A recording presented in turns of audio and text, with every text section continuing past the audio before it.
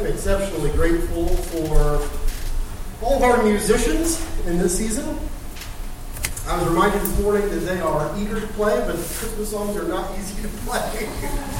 And some of them are not easy to sing. So I'm thankful for all the preparation that they do, and the hard work, and the effort, and the intentionality, and very, very grateful for them, and for all of you that I'm able to walk into a sanctuary on Sunday morning, and it is filled with the sound of people proclaiming the great glory and hope that comes exclusively through Jesus Christ.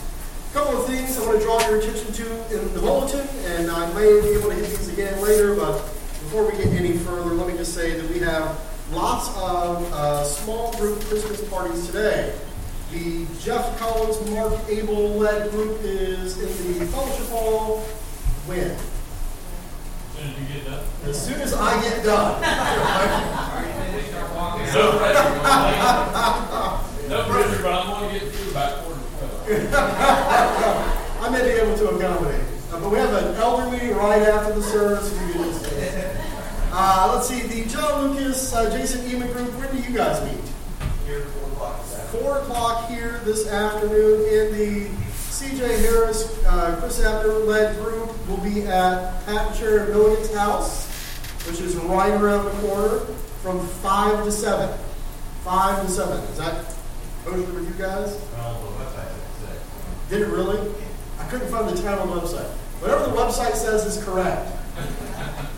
Do what the website says. 6 to 7:30, is that what it says? Yeah. 6 o'clock at the Milligan's house. 6 o'clock at the Milligan's. That's what we're doing right there. And just want to make you all aware of that 6 o'clock at the Milligan's house, and I think that covers everybody. We do have Christmas card bags in the hallway. That is part of our tradition here at Rocky Mountain Bible Church. If you would like to save the postage and share a Christmas card with someone in our congregation, there are 31 of those. Thank you to Michelle Harris for taking care of those. And then our Christmas candlelight service is coming up in just a little over a week on Monday, December the 23rd. And that will start at 6:30. That's about an hour-long service. And we'll have a fellowship afterwards. So thankful for those who have volunteered to help out. And we will be in touch with you this week about decorating and all the rest. And the church will provide drinks and some savory things.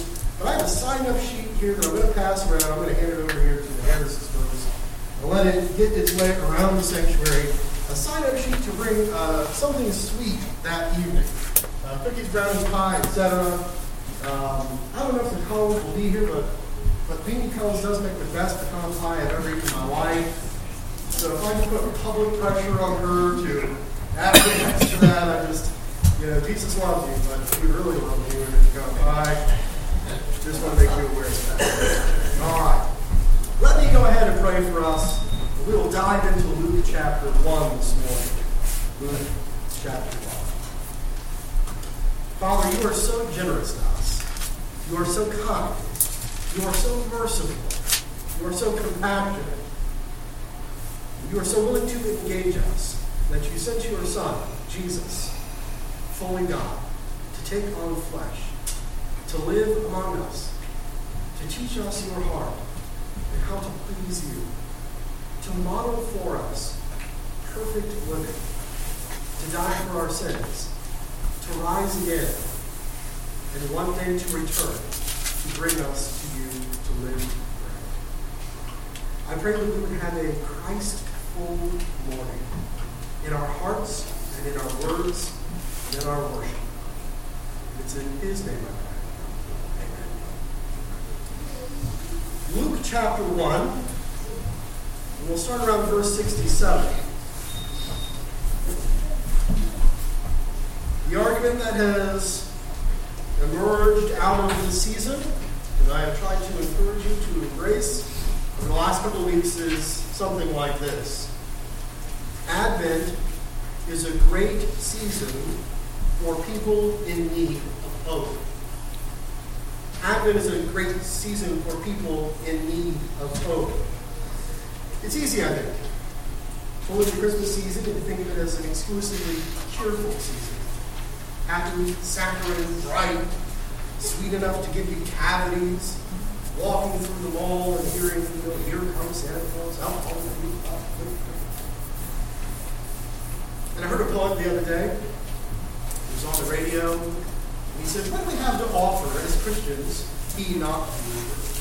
What do we have to offer as Christians for those whose lives are not what they ought to be? He said, all my nights are sleepless and all my bones are glass. What do you offer someone like me? We offer you more than platitudes. We offer you more than bumper sticker theology. We offer you Advent. For those who have lost loved ones or those who are fighting battles that only they know about. For those who are sick. For those who look around at the world and recognize that all is not as it should be. We offer you this unmitigated, unaided hope. Hope in Jesus Christ. It's what we sing about this morning, though. Come, O come, Emmanuel, and ransom captive Israel, who mourns in lonely exile. Maybe my favorite of all the Christmas hymns, O Holy Night, the stars are brightly shining. It is the night of the Jews. Long lay the world in what? Sin and error, pining, till he appeared and the soul finally felt its relief. In many ways, this is the story of Christmas, and it's the story of Israel, and it's the story that Zechariah tells about here in Luke chapter 1. So, in verse 57, we find out who Zechariah is. Now, the time came for Elizabeth to give birth when she bore a son. Her son's name was John. It's John the Baptist. And her neighbors and relatives heard that the Lord had shown a great mercy to her, and they rejoiced with her. And on the 8th day they came to circumcise the child, and they would have called him Zechariah after his father. But his mother answered, no, he should be called John. And they said to her, well, none of your relatives are called John. And they made signs to his father, inquiring what he wanted to be called. And he asked for a writing tablet. He wrote, his name is John. And they all wondered. And immediately his mouth was open and his tongue loosed, and he spoke blessing to God, and fear came on all their neighbors. And all these things were talked about through all the hill country of Judea. And all who heard them laid up them in their hearts, saying, what then will this child be? For the hand of the Lord was with him. Zechariah, this husband to Elizabeth, a woman who's in her advanced age given a miraculous gift, has been mute for months. And in the exact moment when God allows him to speak again, he sings a song to the entirety, not just to the people who can hear his voice, but we know the good news will spread to the entirety of the hill country of Judea. A song where he blesses the Lord. The Latin word for blessing there is benedictus. And so sometimes in your Bible you'll see that note. Mary's song, I magnify the Lord, Magnificat. Zechariah's song, bless the Lord, it's the benedictus. That's why we call it what it is. And that's what we're going to examine this morning. It has two major parts, the benedictus. In the first part, it speaks of an earth-bound hope. 67 through 71. A hope here on earth. A hope that you can see and touch and feel. A visceral, terrestrial hope. Political, social, maybe even militarism. In the second half, 72 through 75, there's a slightly higher hope. It's a spiritual hope. You'll notice this song is a lot different from Mary's song. Mary's song, Magnificat, is intensely personal. How people will call me blessed. How the Lord has dealt generously to me. Zechariah's song is not really personal. Zechariah is a priest, you remember. And his song is almost as if the nation of Israel, the people whom he represented for the Lord, it's almost as if Israel is singing this song. It's about Israel's history. It's about the covenants that God made with Israel. And it's about the hope that the nation of Israel has. And so if we're talking about the need for hope, we can see how in Joseph's life he was in desperate need of hope. And we can see how in Mary's life she was in desperate need of hope. But especially here now in the Benedictus, we can see how desperately and overwhelmingly and piteously the nation of Israel needed hope. Israel, given every advantage by God, finds itself generation after generation wrecked by the consequences of its own sin, never able to fully actualize all of the blessings that God promised them. And it had been one national embarrassment after the other. They finally make their way into the promised land. They have to fight the natives who live there in Canaan generation after generation. They finally get a united kingdom. It lasts for 3 kings and then breaks into pieces. There's some sense of a story within the nation of Israel, the 10 northern tribes wiped out by Syria. The 2 southern tribes taken away for an entire generation to Babylon. Babylon is conquered by the Medes. That's now who Israel answers to. And then the Persians, and that's who they're going to answer to. And finally, here comes Rome. Maybe the greatest power in the ancient world. And all of Israel's hopes for unity and for righteousness and for autonomy and for peace and for respect among all the other nations on the earth is washed. As they are not now the highest point among all the nations, they're an annex to an unholy, unmerciful, ungentrifying empire. Let it grow. These are people who need hope. Zechariah begins to think. He says in verse 67, this is where we get introduced to who he is as a person. And his father Zechariah was filled with the Holy Spirit and prophesied, saying, interesting. Already, here's his character. We're going to learn 2 things about him. One's explicit, one is implicit. The explicit is he's filled with the Holy Spirit. Prior to the giving of the Holy Spirit, after the ascension of Jesus Christ there at Pentecost, it was not as though every person who believed and who had placed their faith in the God of Israel alone was filled with the Holy Spirit. But Zechariah, on this occasion, is filled with the Holy Spirit. That's a special note.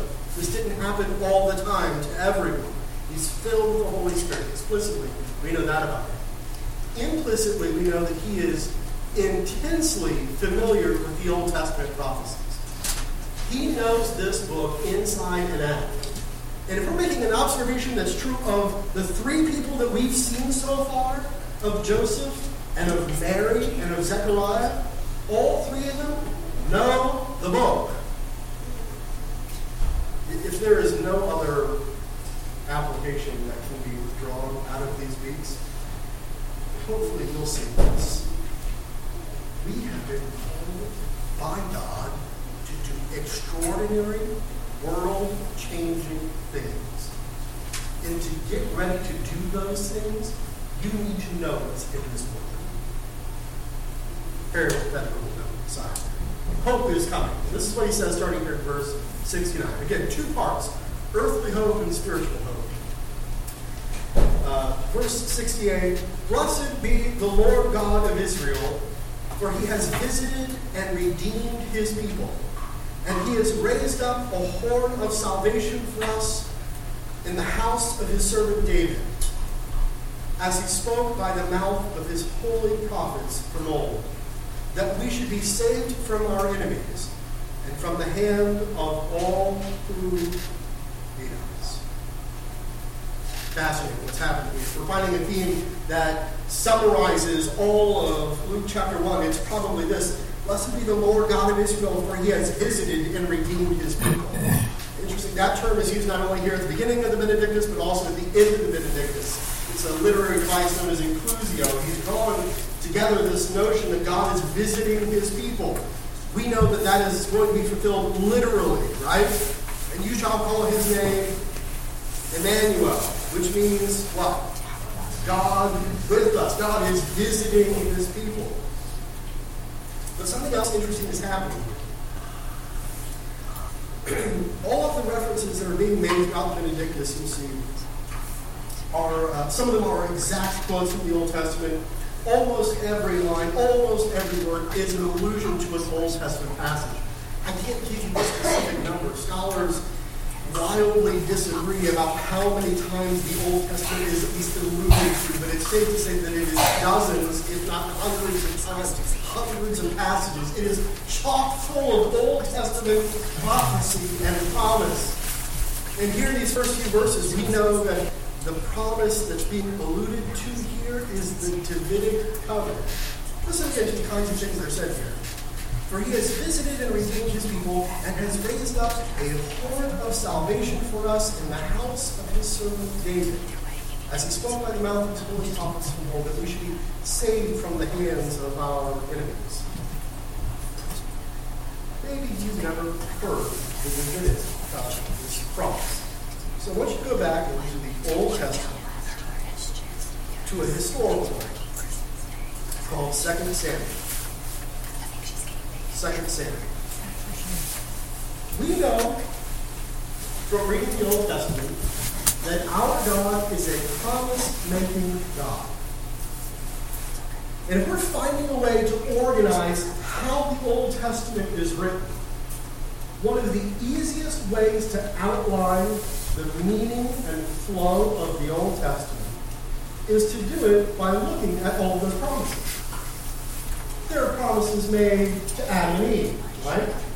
You're going to be kicked out of this garden, and you're going to die. And in between those 2 points, you're going to toil, not only in the work of your hands, but also in labor. But eventually, there is one who's going to come, who's going to crush the head of the serpent. That's one of those early promises made there. There's a promise made to Noah. Covenant made with him, the Noahic covenant. I will never destroy the earth with water again. And I'll put a symbol in the sky so that you can be reminded of that covenant. There's a covenant made with Abraham. We'll come back to that in just a minute. There's a covenant made with Moses. We talked about that in our study of Deuteronomy. If you obey me, I'll bless you. If you disobey me, there will be consequences, dire consequences. And then there's a covenant made with David. David is the first king in Israel chosen by God. And he's anointed as king. And here, maybe at the height of David's reign, in 2 Samuel 7, the Lord sends a prophet to talk to David, and he makes a promise, a covenant, unconditional covenant. And this is what he says, starting in verse 4. But that same night, the word of the Lord came to Nathan. Go and tell my servant David, thus says the Lord, would you build me a house to dwell in? I have not lived in a house since the day I brought up the people of Israel from Egypt to this day, but I have been moving about in a tent for my dwelling. Remember, that's death. In all the places where I have moved, with all the people of Israel, did I speak a word with any of the judges of Israel whom I commanded to shepherd my people Israel, saying, why have you not built me a house in secret? Now, therefore, thus you shall say to my servant David, thus says the Lord of hosts, I took you from the pasture, from the following the sheep, that you should be a prince over my people Israel. And I have been with you wherever you went, and have cut off all of your enemies before you. And I will make for you a great name, like the name of the great ones of the earth. And I will appoint a place for my people Israel, and will plant them, so that they may dwell in their own place, and be disturbed no more. And violent men shall afflict them no more, as formerly, from the time that I appointed judges over my people Israel. And I will give you rest from your enemies. Moreover, declares the Lord to you, that the Lord will make you a house, and when your days are fulfilled, and you lie down with your fathers, I will raise up your offspring after you, who shall come from your body, and I will establish his kingdom. He shall build a house for my name, and I will establish the throne of his kingdom forever. 3 parts to the Davidic covenant, the promise that's made there. If you write notes down, it would be helpful to write down a couple of other passages where this covenant is laid out even fuller. 1 Chronicles 17, 1 Chronicles 17, 11 through 14.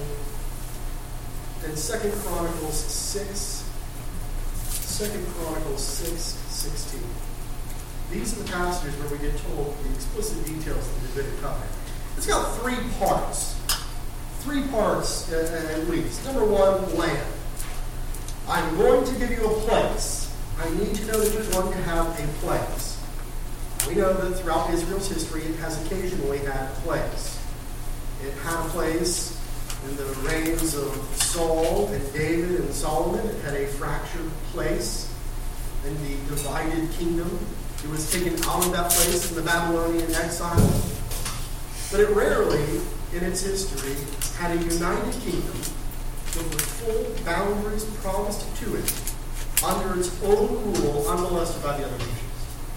Almost never in its history did it enjoy that privilege. Land. Number one, land.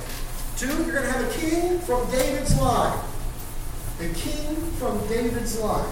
Last couple of weeks on Netflix, we've been watching The Crown, a series about Elizabeth, her ascension to the throne, and all the historical drama that came about there. This season, we keep seeing Charles, and how Charles will be the next king, and he keeps wondering when he's going to die, so he can finally be king, and going through all of that. Right? They don't elect a new king every 4 years. The family line is passed down, and so we hear how we get kings and queens. So it'll be in the kingdom of Israel. David's sons and grandsons, great-grandsons, those are the ones who rule on the throne of Jerusalem. So we have land, we have a Davidic king, and finally we have an eternal rule. An eternal rule. It's not just enough that we get the Davidic king, even a good one. We get a good one forever, and ever and ever and ever and ever. This is what we're looking for. So I want you to imagine for just a moment what it would be like to have a great king, only to see him deposed a couple of years later, or murdered in the middle of the night by assassins, or killed on the battlefield defending the honor of the Lord. They rarely had kings who lasted for more than 30 or 40 years, if that. So just picture for a second you're a kid and you get up on Christmas morning and you run down the stairs and beneath the tree are a pile of presents. And mom and dad come down and they let you just tear it apart like Tasmanian devil style. Papers flying everywhere, you get all your loot, and get the stuff out of the boxes and start playing with it. And about 10 minutes later, Dad looks around and says, all right, well, time to pack it up. Yeah, well, let's go ahead and put it all back in the boxes. We're going to take it back to the store. We saved the receipt for everything. What? You're going to take away all mine? Yeah, we gave it to you, didn't we? I guess. Don't we get to keep it? Oh, no, you don't get to keep it. Maybe another day. This is often how Israel felt about getting good kings. We have a great king. He reads the word of the Lord, applies it to his own heart, and trumpets it over the entirety of the nation.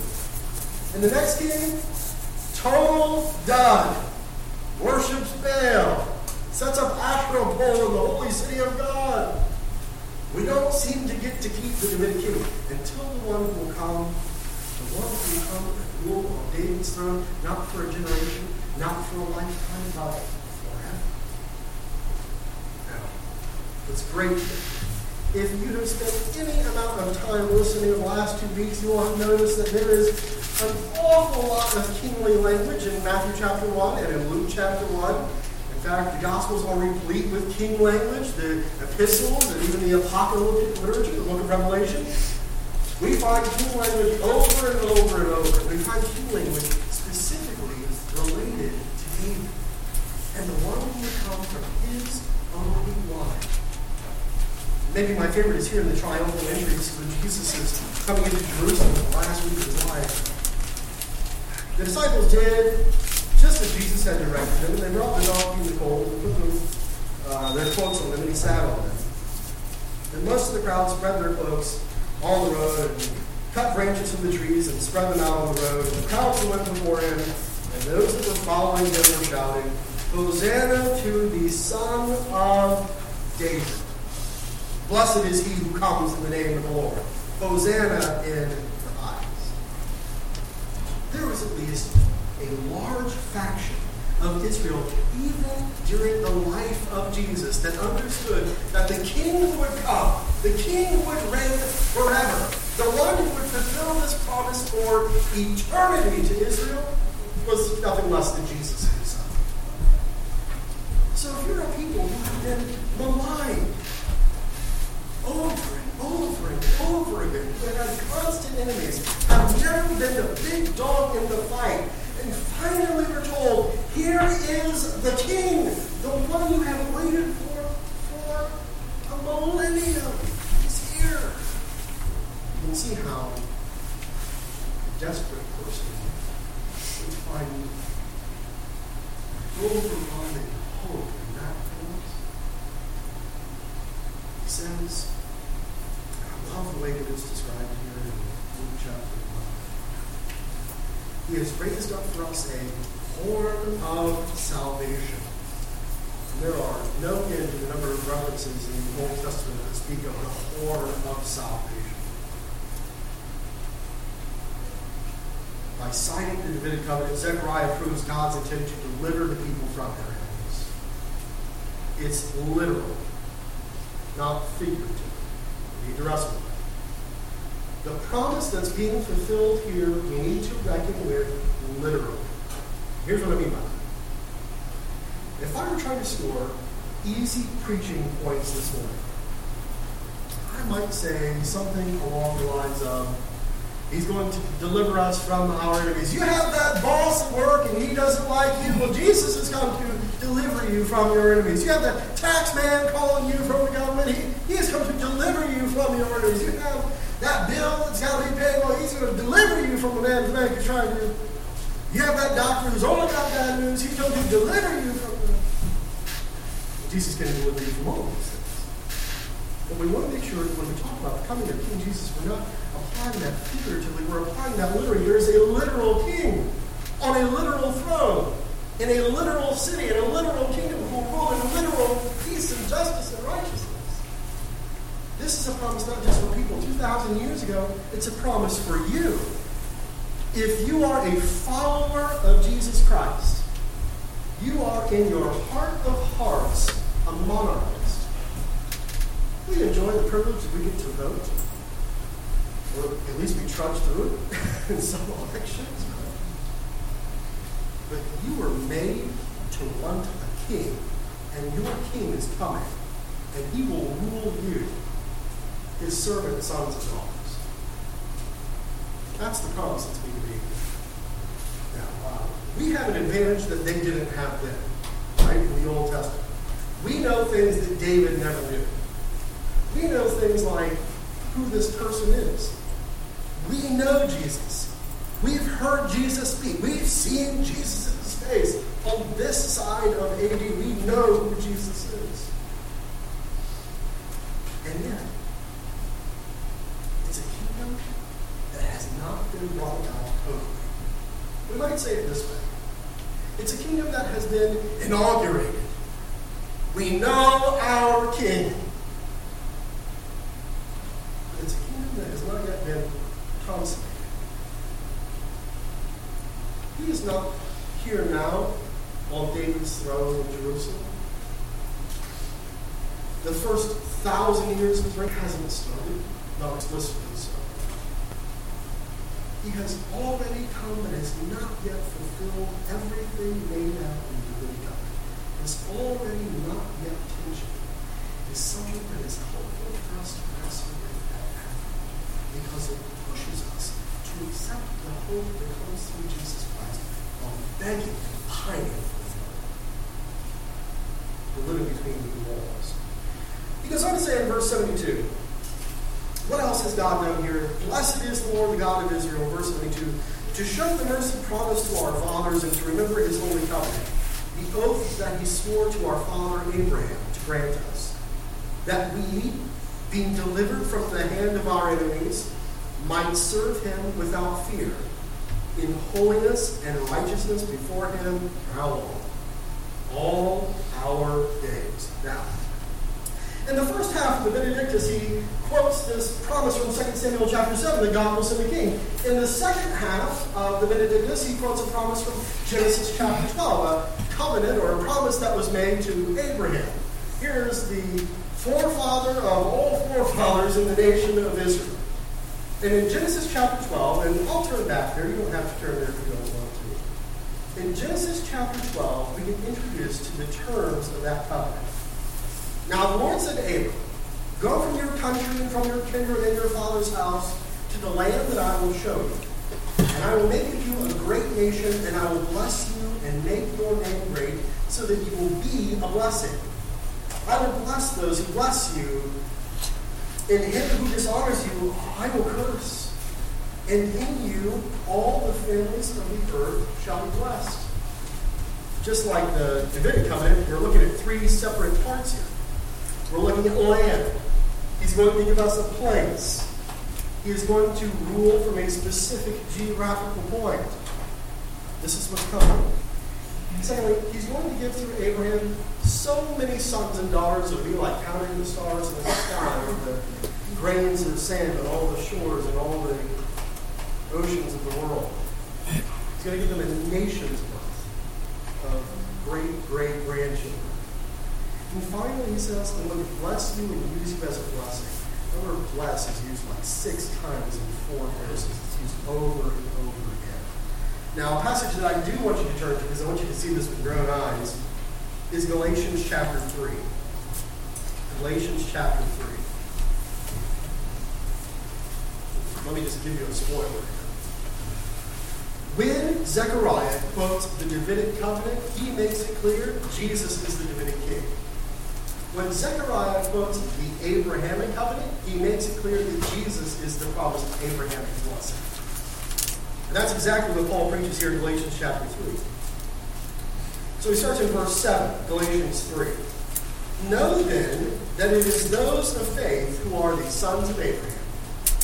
And the scripture, foreseeing that God would justify the Gentiles by faith, preached the gospel beforehand to Abraham, saying, 'In you shall all the nations be blessed.'" He's quoting Genesis chapter 12 there. How are we going to bless all of the nations?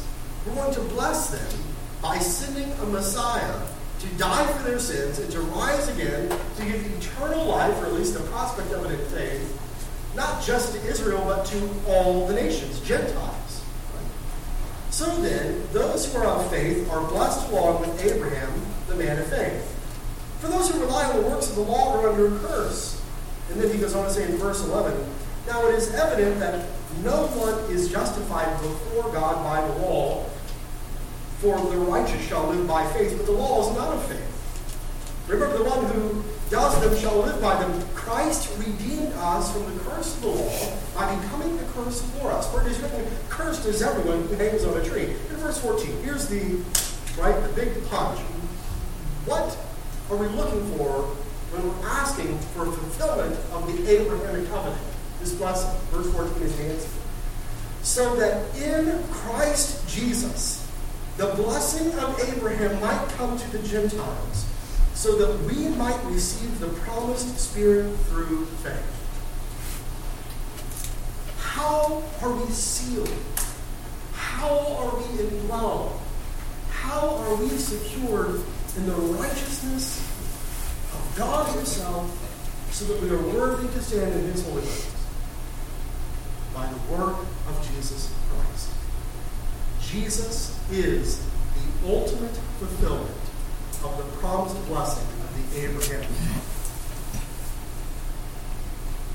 Now, here's where it gets interesting.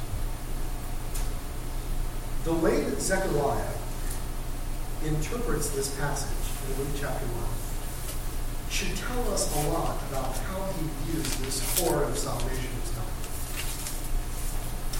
When he says the Davidic covenant will be fulfilled in Jesus, we know that there's an already not yet tensionary. We have a king, but the kingdom has not been fully realized. The kingdom has come and is still coming. Jesus rules, but is not ruling in the fullest consummation that we anticipate when he comes and reigns for 1,000 years from his throne in Jerusalem.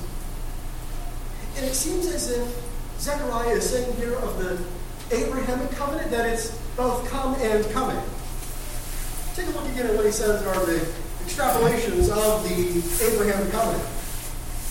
There in Luke 1. to show mercy promised to our fathers, verse 72, that 74, that we be delivered from the hands of our enemies, might serve him without fear, in holiness and in righteousness before him all of our days. What does Zechariah think it means to fulfill the Abraham covenant? It's not just that God will declare us righteous, but also that he will make us righteous.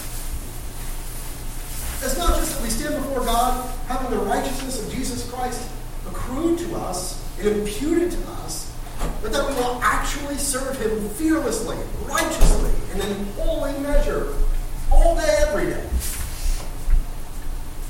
Has that been totally fulfilled yet? It hasn't in me. I can say that. I have been declared righteous, and yet at the same time, I'm still being made righteous. There are still days of fear. There are still days of unholiness. There are still days of unrighteousness. Maybe every week, at least a couple of times. It is both come and it is coming. This is a covenant whose blessings, I think, have been inaugurated, but not fully awesome. And here's where this morning gets into the scope of the season, and the scope of this whole series. We know infinitely more than our Old Testament brothers and sisters do. Jesus has come. Jesus' first advent is one of the three great tentpoles of history. There are three moments in history. Three moments on which everything else ends. The first is creation. If we do not know God as creator, we lose the entire trajectory of Scripture. It's his power, his authority, and his plan that's invested in very early chapters of the Bible. The second tentpole which upholds everything is the first advent.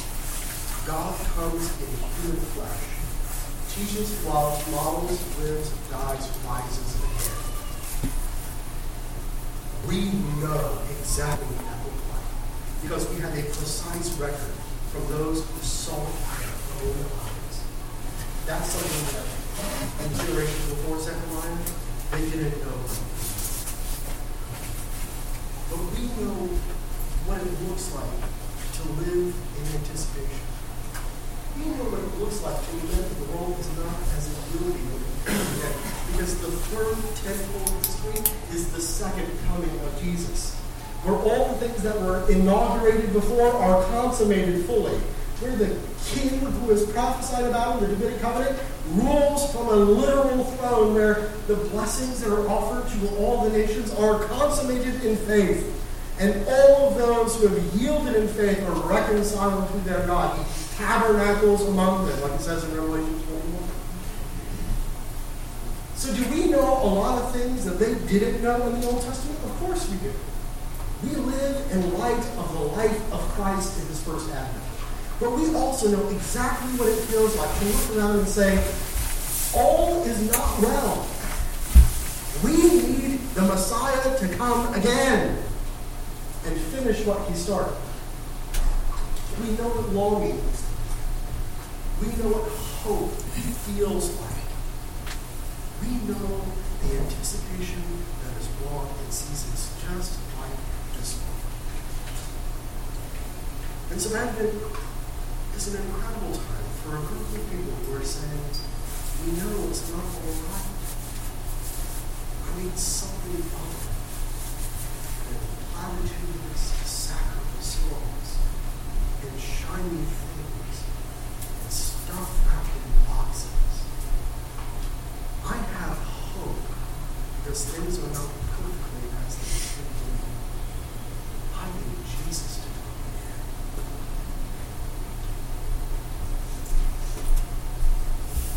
I love this. This is how he concludes here. verse 76, 77. And you, child, will be called prophet of the Most High. This is Zechariah prophesying about his son. For he will go before the Lord to prepare his ways, to give knowledge of salvation to his people and forgiveness of their sins. When John the Baptist was born, there was no question about what he would be or what he would do.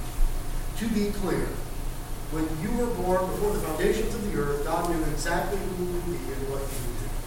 And your job is remarkably, strikingly similar to that of John the Baptist. If he was to tell the people of Israel about the salvation that was possible through the Messiah, your job, through the Great Commission and other passages, is to tell the entirety of nations, the very ends of the earth, about how salvation is possible exclusively through the Messiah. So when we get to a season like this one, and I love that old Charlie Brown comic, right, where Linus holds up the sign, Jesus is the answer. And Charlie Brown thought bubble, yeah, but what's the question? That's the world. That is the entire world. Christians running around screaming from coast to coast, keep Christ in Christmas.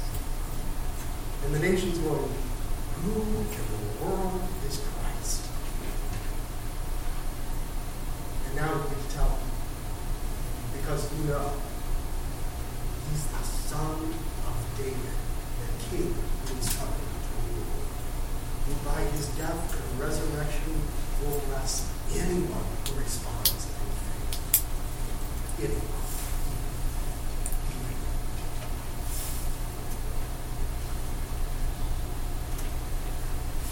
Two things. Let me leave you with this. Christians must project lament. We must project lament. All is not well. All is not right.